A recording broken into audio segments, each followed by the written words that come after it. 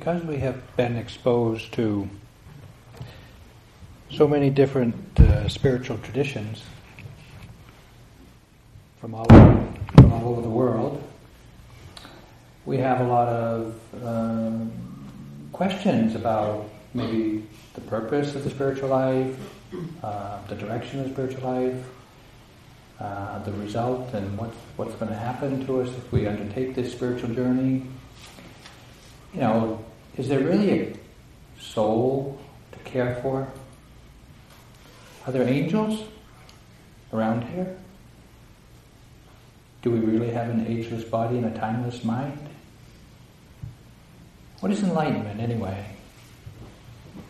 What happens to an enlightened person when they die? Is being gratefully dead a worthy spiritual goal?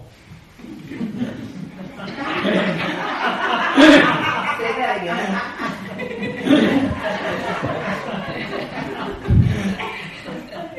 Well, when the Buddha was asked questions like this,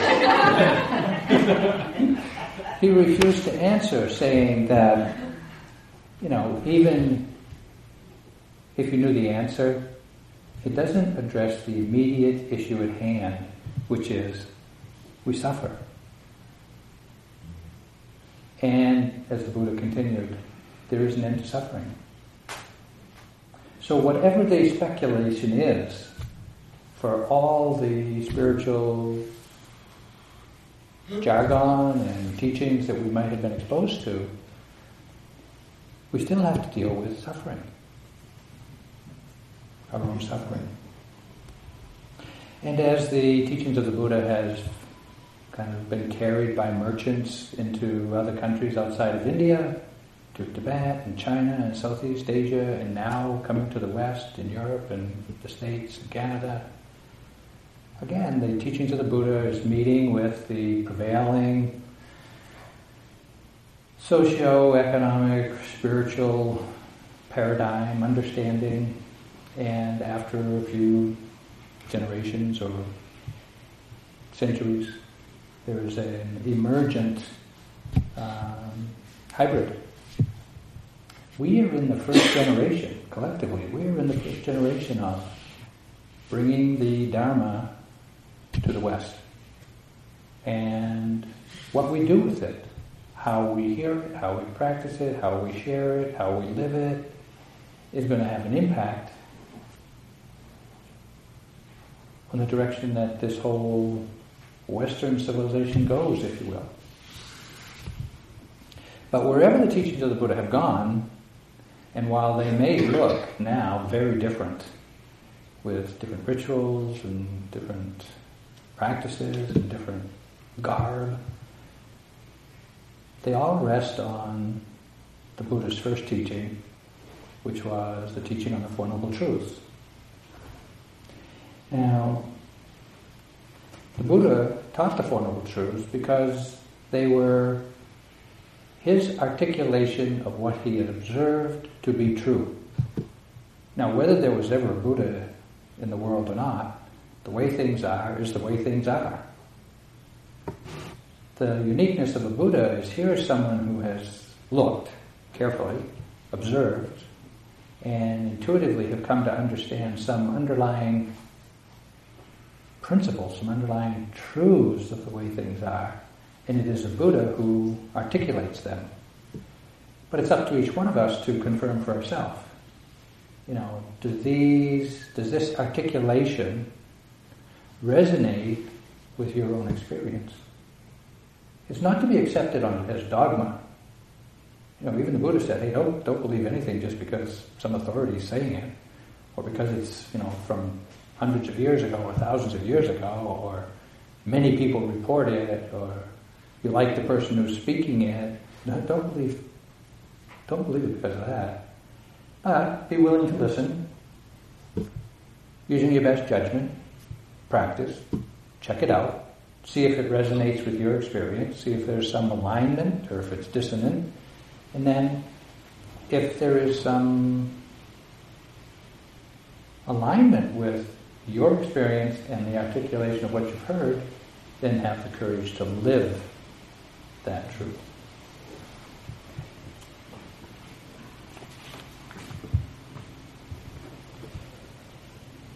given the profusion of books, teachers, teachings of all the spiritual traditions, not just Buddhist traditions, but from all over the world, spiritual traditions, shamanic traditions, other ethnic, cultural, social traditions of understanding life, understanding the world. If we were just recently embarked on the spiritual journey and we went to Amazon or we went to your local bookstore if you still have one and you looked around, there's just thousands and thousands and thousands of books, and you'd be hard-pressed to know where to begin. And so maybe the Buddha's teachings on the Four Noble Truths is a good place to start, or a good place to return to frequently, just to see if this is of value to you. It might support your practice. So the essence of the Buddha's first discourse, Four Noble Truths, is the foundation of all Buddhist traditions. So what are the Four Noble Truths? Well, the first is called Dukkha Satya. Satya means the truth, and so therefore the first Noble Truth is the truth of dukkha. Now I didn't translate the word dukkha immediately because that's the whole first Noble Truth. So what does dukkha mean? Or I should say, what is the experience of dukkha that we can verify for ourselves as true? Well, when I first started practice, it was the first 3-month retreat that Western teachers were teaching back in 75, and I thought I heard, and I haven't confirmed it, that First Noble Truth is life is suffering. Life is suffering. Welcome to the spiritual journey. Hello. I'm not interested in this, spiritual path. And so, I was, mid-20s and young, vigorous, healthy, just full of it, full of myself, and just went to my first retreat accidentally. I'll tell you that story later. And sat up back, leaned against the piano, and for 2 weeks, that was my first introduction to meditation. 2 weeks. My body was screaming in pain. My mind was not happy being observed. And I heard this life of suffering. What are they talking about? I missed it. Suffering. I wasn't suffering. Suffering was too scary a word for me. It's like suffering. My conditioning was, or my assumption was, my belief was, if I'm suffering, I'm a failure. And I couldn't open to it. I couldn't open to the truth of suffering. 10 years later, after doing a lot of retreats and suffering in every one of them, one of U Pandita's translators used the word, the oppressive nature of phenomena. That was something I could grok. That was pretty soft, pretty gentle. Yeah, mosquitoes are oppressive. The heat is oppressive. Being hungry is oppressive. Okay, well, I began to open to, really, the understanding of dukkha. I was experiencing dukkha, but I wasn't understanding it. So now I'm beginning to understand dukkha. And one thing I learned about this is that we hear these teachings and we get this idea in our head of what it means, and it always seems personal. And yet the Buddha is saying, this is the way it is for everyone. And so when I opened to my suffering, I thought, well, this is just my suffering. If I keep practicing, pretty soon I'll be done with this and on to the next noble truth, which is life is not suffering. So once I heard that, then I began to kind of open to, this is universal. This applies to everyone. It applies across the whole spectrum. And by personing it to my suffering, my family of origin, my particular mind, my particular body, I miss the significance of the Buddha saying, this is universal. Okay, so what does dukkha mean? Well, the first, maybe most easily understood experience of dukkha is pain. There's the truth of pain. We experience pain in life. We experience pain in the body. You slam your finger in the door, pain.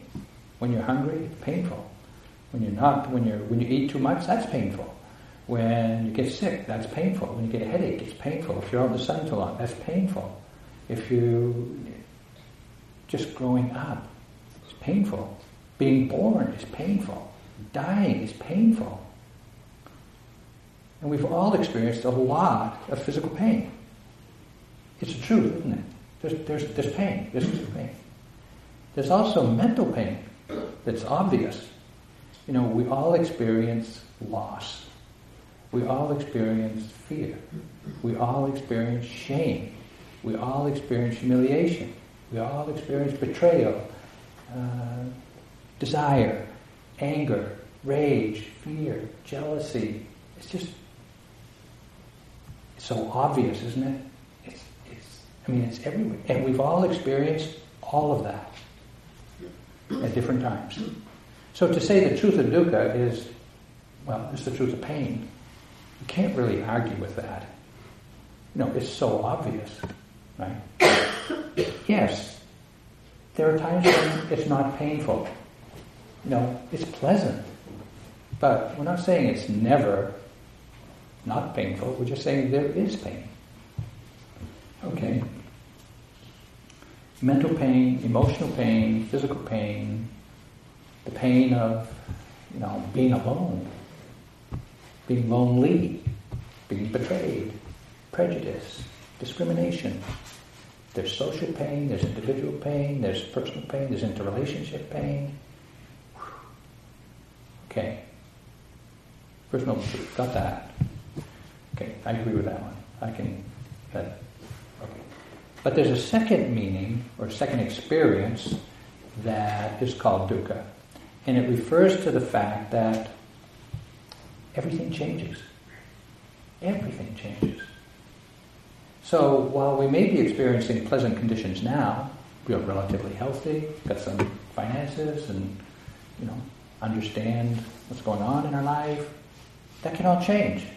We can have a medical diagnosis, we can have a financial crash, we can have an emotional upheaval, we can have good health turn bad, and it's beyond our control to prevent that.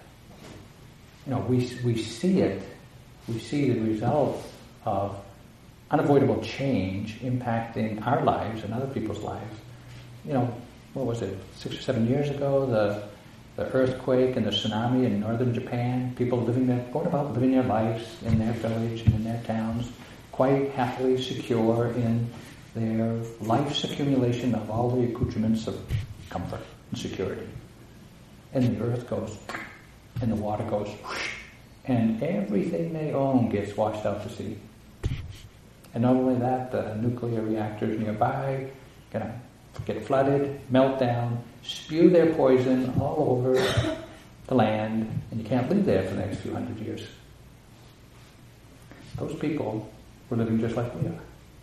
Just, happily trying to kind of put together the necessary requirements for a feeling of security and stability and safety in our life. And something completely out of their control goes. And it's all washed out. It's all washed away. We live with this insecurity right here, just on the periphery of our vision. We know this is possible for us too. And it doesn't really matter how much we've accumulated, how smart we are, what position we have, how much money in the bank, or your retirement account, or the nature of your personal relationships, or your professional relationships. They can all change outside of your control immediately. And so we live with this insecurity. We live with this vulnerability. We live with this kind of, fear lurking right here. And we try our best not to see it. Just keep piling up stuff. Keep moving forward. Don't turn around and look because it might catch you. And this insecurity, this instability, this looming potential fear is not satisfactory. And we can't escape it. It's not that there aren't pleasant experiences, there are. But we could say that this dukkha of insecurity, instability, is hidden in pleasant experience. Because when the pleasant conditions change, they reveal unsatisfactoriness, the unsatisfactoriness of our life. Okay. Even just hearing this, we can begin to understand, there's insecurity in life. And while it is conditional, again, it's universal. It doesn't really matter. Male, female, or other, young, old, or other, east or west, wealthy or not, great job, terrible job, no position, whatever, educated, not educated. You know what? It's universal. You could be the king of the most wealth, or queen of the most wealthy pile of accumulated stuff. And it's no guarantee.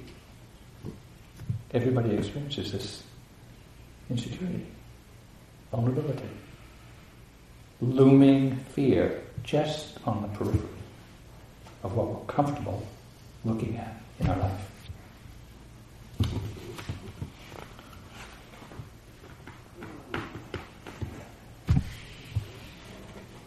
Again, I miss the significance of this teaching because I always thought my fear, my insecurity, my vulnerability was, I just didn't quite have it together yet. I didn't quite have the job I wanted. I didn't quite have the income I wanted, and my car wasn't that reliable, and,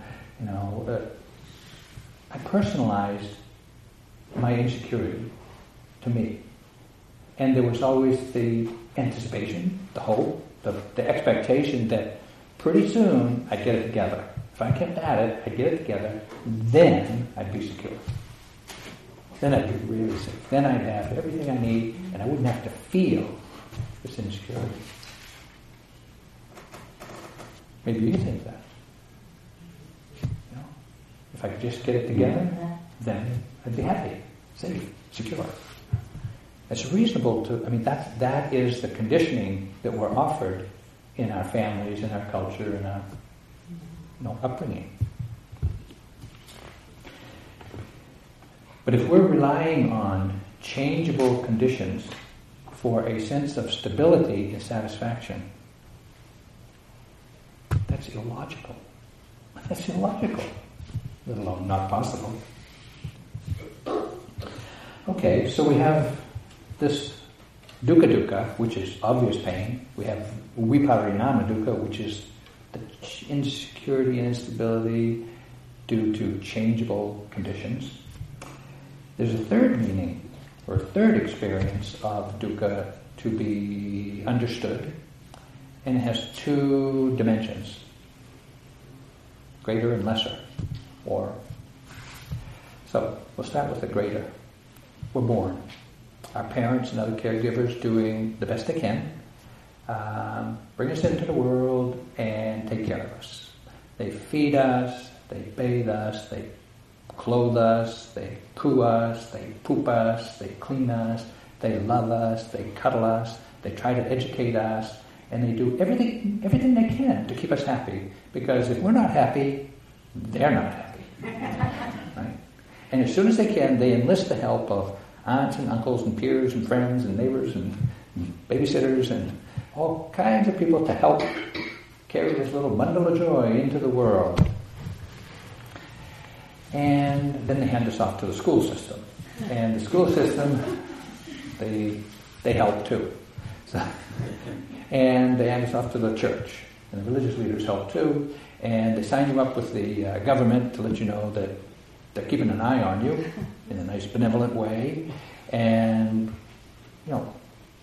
everything is enlisted to help take care of you, to help kind of bring you up to be a nice, responsible citizen, family person, whatever it is that, you have learned, so that you fit in. Because if you don't fit in, we don't treat people nice who don't fit in. Right? Okay. Then, at some point in our early teenage years, we get the message, you're on your own. Now you got to do it. You got to take care of this body, and you got to take care of this mind. Because, you know what, we've done all we can for you, son, daughter, friend. Now you have to do it. And so we get the message that we're going to have to kind of take care of this project here. And so we're going to have to feed ourselves every day. Okay. Now to get that food, we're going to have a job, or we're going to have some money. And to get that money, we've got to have a job. Now to get that job, we've got to go to school, and now we've got to go to school for 16, 18, 20 years. Now there's some dukkha. And at the end of which, you might get a job. So let's assume that you do get a job. You get a job, you go to work 9 to 5 or 5 to 9, whatever your particular career path is, and you work all day, and at the end of which you're exhausted, like that's what work does, and then you've got to go home and get something to eat. So on the way home, you, along with everyone else trying to get home, stops off at the grocery store to get some dinner. So you go in the grocery store, you get one of these little carts, you push it up and down the aisles, picking off the shelves the things you want. Cans, packages, boxes, frozen stuff, fresh stuff. Put it in the little cart, go to the line and wait while the other people check out in front of you. And you get there and they ring it all up, and what used to fit in one bag for $10, now it takes, one bag costs $100. Okay, that's the way it is now. So you get the stuff in the bags, you run out to the car, put it in the car, drive home, eventually getting home, take everything out of the car, take it into the kitchen, unpack it. Take all the frozen stuff, put it in the freezer. All the chilled stuff, put it in the refrigerator. Take all the canned stuff, put it in the cupboard. Take all the, put it in, fold up your bag, put it in the recycle bin. Fix yourself a drink, go in the living room, sit down.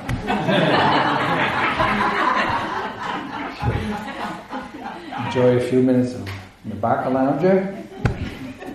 Then, after half hour, you get up, go back into the kitchen, you get it all out. You get the stuff out of the cupboard, you get it in the refrigerator, or the freezer, you fry it, you grill it, you chop it, you dice it, you do whatever you got to do, and you scramble it all up, set the table, put it on the table, everyone in the household comes to eat, 15 minutes, it's over. Alright, clear everything on the table, take it back to the kitchen, scrape all the stuff into the compost bin, throw all the recycled stuff into the recycle bin, put all the dishes, scrape them and put them in the dishwasher, go to the toilet, because you've got to take care of that too, and you're ready for bed. And you've got to do this every day for the rest of your life. That's just to take care of the food. You've got to take care of your clothes, you've got to groom yourself. Every day you've got to groom yourself. You've got to look in the mirror, you've got to check to make sure it's still you, and you've got to check to see if you look okay, like you think you should look, and you have to fix your hair and you got to brush your teeth, and every day you got to bathe, and you got to do your nails, and you got to, because if you don't, imagine, just don't brush your teeth for a couple of months. There's some dukkha. So it's like it's dukkha in disguise, and so you keep doing all this stuff just to take care of the body, and inevitably it gets sick anyway. Okay, doing the best you can. So you got to do your yoga, you got to do your aerobics, you got to do this, you got to watch all your statistics. What's your cholesterol level, your heart rate level, and this, Let's just take care of the mind. No, you got to take care of this mind because, you got to keep it entertained, you got to keep it educated, you got to keep it happy, and keep it distracted, and keep it, kind of busy, and kind of Entertain, because if you don't, it's like being on a retreat your whole life. It's like, and you have to do that every day. Okay, so you have this body and this mind, you've got to take care of it for every day for 1, 2, 3, 4, 5. Some of us are in the 6th, 7th decades. At the end of which, what happens? Your friends go to your closet and pick out the best clothes that you haven't worn recently. They give it to the guy with the big shiny box. He puts you in the clothes, puts you in the box, and everybody comes by to say, "Oh, goodbye. You look really good."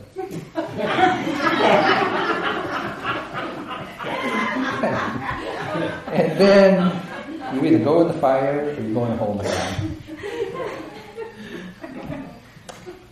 Some would say that's a bad investment.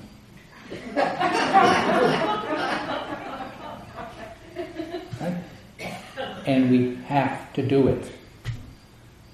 The thing is, you cannot get somebody to do it for you. You can share the burden, but what you get from others, you offer to them too. Okay. Now, if all we're doing in this life is carrying this body and mind to the grave as pleasantly and as distractedly as we can, we're wasting our time. There's so much more we can do with this life than just seeking eternal pleasure. And that is what we're doing here. Waking up to, this is the way it is, and then doing something about it. And we have that opportunity. The micro view of this kind of existential dukkha is we have these 6 sense doors. Eyes, ears, nose, tongue. Eyes, ears, nose, tongue, body, and the mind. And they are all constantly being stimulated 24/7, 365, eternally. We can never get away from, sensations in the body. We're always hearing sounds. We're always seeing. You have no choice. You have to see. If your eyes are open, you see. And you can close your eyes, but you still see things you saw before. And the mind, it just goes on and on and on and on and on and on and on and on. I'm sure you've noticed. And it's just, this constant stimulation that you can't shut off and you can't get away from is oppressive. Now, that's pretty heavy language. It's oppressive. It's hard to open to it, isn't it? It's oppressive. How do you get away? How can you end it? Well, is it any wonder that so many of us end up self-medicating, drowning ourselves, just trying to get some relief from the endless, constant stimulation, which is not always pleasant. This is oppressive, and we have to do it. So this oppressive obligation, responsibility to take care of this body and this mind in the culturally sanctioned way that we do is, you can't escape it. You have to do it.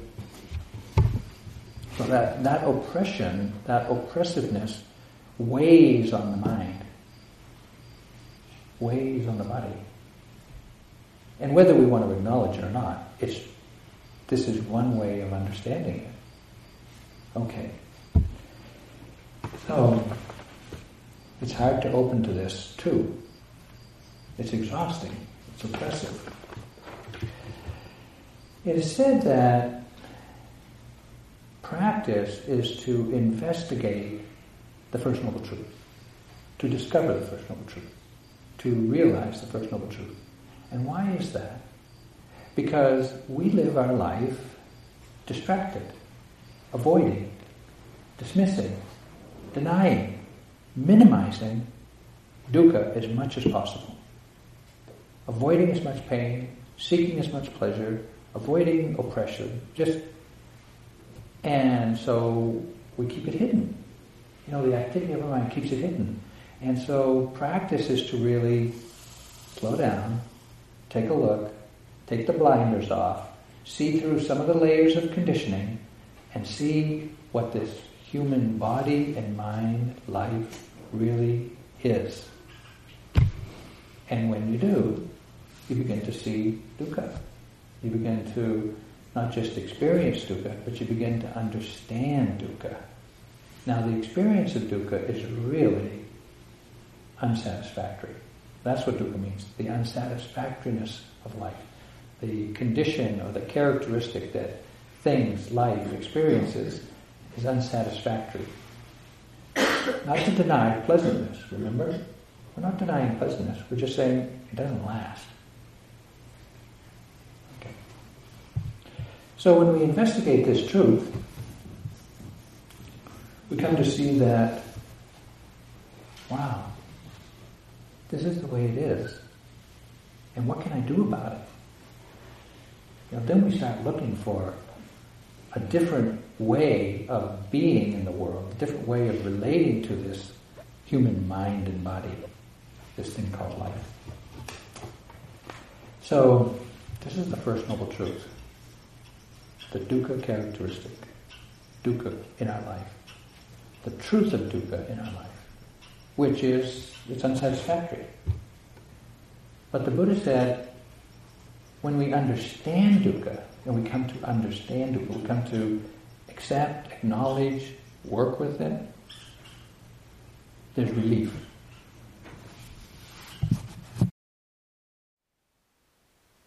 Thank you for listening. To learn how you can support the teachers and Dharma Seed, please visit dharmaseed.org/donate.